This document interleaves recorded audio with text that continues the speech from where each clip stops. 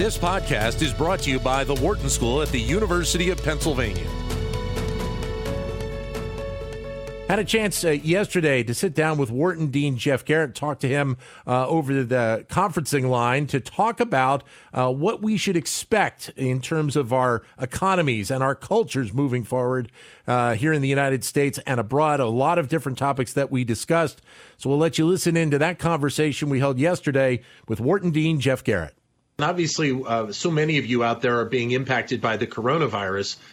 We thought it would be appropriate as well to take a look ahead. Start to think about a year out, what we are going to be looking at and thinking about a year in the future. And a pleasure to have Wharton School Dean Jeff Garrett joining us right now to discuss some of those ideas. Jeff, great to talk to you. Hope you're doing well. I'm doing well, Dan, and thanks a million for everything you're doing. Really appreciate it. Thank you. So what do you look at when you're thinking about the impacts that we're feeling now and what we're probably going to be dealing with moving forward in the future? Yeah, so I think about it really in three stages, Dan. The first one is the crisis response, which clearly we're right in the middle of now. And obviously the economic consequence of that crisis response is the lockdown, the hibernation of economies that we're looking at right now. If you push out a year to 18 months, I think the big question clearly is how steep is the global recession going to be and how quickly can we bounce back from that? And then if I push out a little further, let's say 3 to 5 years, I think the big story actually is going to be deglobalization of the economy, led probably by a further decoupling of China and the U.S.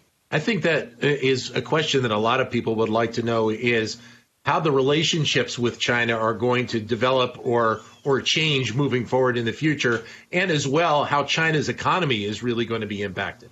So let's do the U.S.-China relationship first. In the very short term, it's really understandable. I think the temptations to play the blame game with respect to where the virus started, those things are understandable. But I actually don't think either the U.S. or China wants any new crisis in 2020. Both countries have got enough domestic problems they've got to deal with. They don't need a new crisis. So the blame game will continue, but I don't think it'll escalate. If we go into 2021, the big story is going to be, can China meet its phase one trade agreement obligations? And my answer to that is no. There is no way that China will be able to buy $200 billion in new goods from the U.S., notwithstanding what Donald Trump continues to say. But there actually will be good news, which is that the U.S.-China trade deficit, which was really the cause of the trade war, will have come dramatically down. But not because China is buying more products from the U.S., but because China is selling fewer products into the U.S. So when you look at different sectors of the economy, and let's focus on the U.S. for a second, what are the industries you think that are going to suffer the most from this? And I would imagine there are going to be some that are going to benefit from this in the end and be better off when they come out the other side. Well, if the stock market is any indicator, and obviously the markets are forward-looking, what they're telling us right now is that tech is where you want to be. The NASDAQ has recovered, I think, almost fully. Beyond tech, obviously, healthcare, there are going to be dramatic dislocations in healthcare, but the upside opportunities there are enormous. In terms of downside, it's industries which are about having people congregate together. So airlines, hotels, those industries, I think, are not only going to be really hit in the short term, they're going to have to think very hard and creatively about what they do in a new normal, because the new normal isn't going to be normal as we knew it, earlier in the spring of 2020. It almost made me think about the word infrastructure for a second. And obviously, I think there's the historical view of infrastructure, roads, bridges, rail are obviously three of the elements that play a big factor in that. But I think the term infrastructure may even have a bit of a new normal moving forward and thinking about all the things that maybe we need to reconsider going ahead. Yeah, no question. I think you're exactly right about that.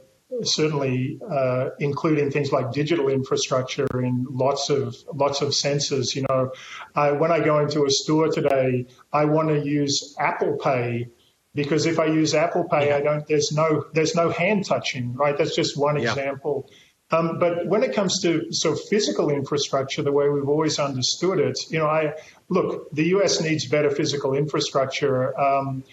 And maybe now's a good time to borrow money at really low rates to do that. But I don't think infrastructure would help us so much with employment in the very short term, because there just aren't enough shovel-ready projects out there, right? I mean, let's imagine that an infrastructure stimulus gets enacted sometime in the next few months. It'd take you 6 months, 12 months, 18 months really to start the projects. They might be worth doing on their own. They might be doable because interest rates are so low, but I'm not sure they'd meet the short-term sort of employment needs that we have. We're joined by Jeff Garrett, Dean of the Wharton School, talking about a year ahead of what we're looking for in the wake of the coronavirus. One of the areas I wanted to touch on with you is manufacturing, because that is an area that's been discussed about a lot. It obviously has a rich historical tradition here in the United States, but obviously has come down a level in recent times. How do you think something like infrastructure, or I should say manufacturing, can be impacted moving forward?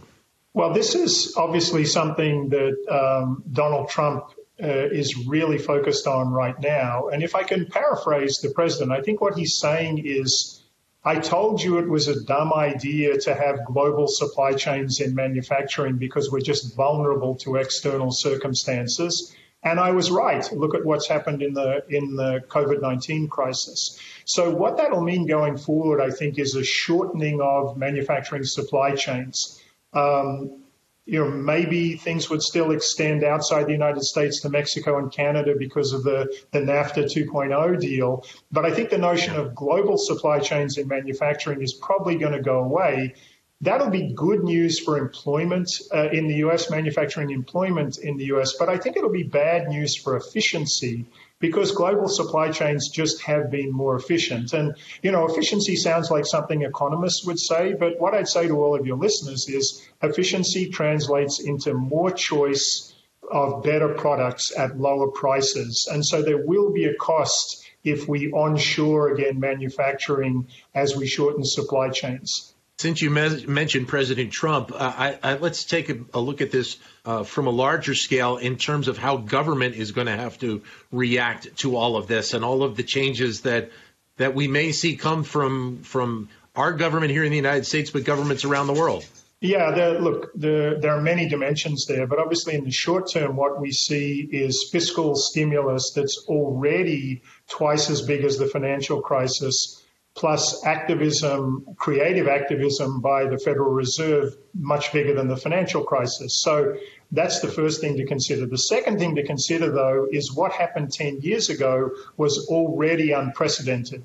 So what we're looking to in the future, I think, is a Fed balance sheet that is way bigger than it's ever been before, potentially including ownership in a lot of iconic American companies, but also a public debt burden in the U.S. that's going to be well north of 100% of GDP. In the short term, that public debt sounds fine because interest rates are so low, but I would be worried in the longer term that that's going to crowd out future growth, because interest rates, I think, are bound to return at some point to something more like normalcy that we knew 10 or 15 years ago. So that's going to need, I would think, significant policy change moving forward then, correct?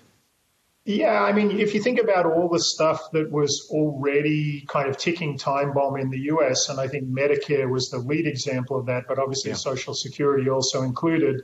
So you had that demographic demons that were going to increasingly haunt the U.S. as the country aged.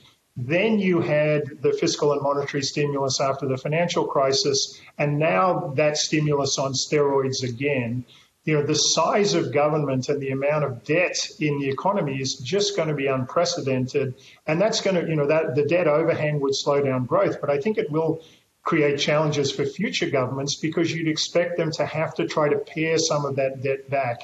Very difficult to do. How do you view what we will probably see play out over the course of this year in terms of GDP? Because seemingly it seems almost every economist talks about how the second quarter of 2020 is going to see a significant decline, yet then we're going to see a rebound in Q3 and Q4. But my question to you is the fact with some of the social elements that may still be in play here, how much can we expect to see that bounce back occur in the second half of the year and leading into 2021? Yeah, look, you're right that the consensus forecasts say that Q2 is going to be the worst quarter on record. But everyone is expecting something like a V-shaped recovery. I think you made a really important point, however, which is V-shaped recovery depends not only on government relaxing social distancing and other restrictions, the so-called lockdown, but behavior change by individuals. People have to feel confident enough, safe enough to go back to their regular lives. And I think that is going to be an enormous challenge. So maybe that V-shaped recovery is tilted a little bit on its side. I saw somebody came up with yet another metaphor, the square root recovery, that we'd recover a certain amount and then plateau. There's a chance of something like that. But you're exactly right that this is right now, this is a behavioral recession. We're in hibernation. The question is, when we come out of hibernation, will we be back to where we were in February 2020 or not? And there's reason to be skeptical about that. And I think then the question becomes, what are we looking at for unemployment rates? What are we looking at for small? What are we looking at for things like the restaurant industry and the airline industry moving forward because of the hesitancy that may be there by the general public to go back and do some of these things? Well, look, in the short term, the numbers are going to be devastating, unprecedentedly large, I think, in terms of the spikes in unemployment. We've already seen 22 million new unemployment claims in the last month. I saw a statistic that's more new unemployment than in the 6 previous recessions combined. Right? This is extraordinary. Yeah. But I do think you're right in the longer term for industries like hotels, airlines. Are they ever going to come back to where they were before? The only way that could happen is if people feel sufficiently safe and comfortable to return to fully normal lives. That might not happen, which makes me think that what a lot of industries should be doing right now is not just being reactive. Of course, we've had to be reactive to the crisis. But now's the time to start thinking proactively about how can you come out of the crisis, maybe different, but try to make that different better.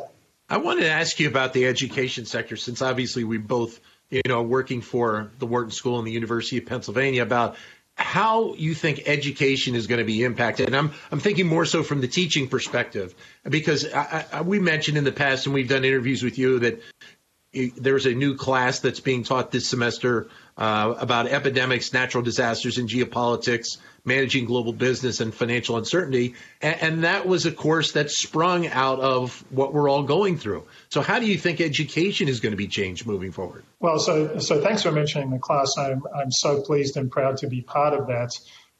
2 things about that class. One, it shows how relevant a place like Wharton is. Overnight, we could put on a class that could talk about the pandemic from a public health standpoint with respect to the economy, supply chains, behavioral economics. The scale and scope of the school's been a real asset, but it's really relevant today.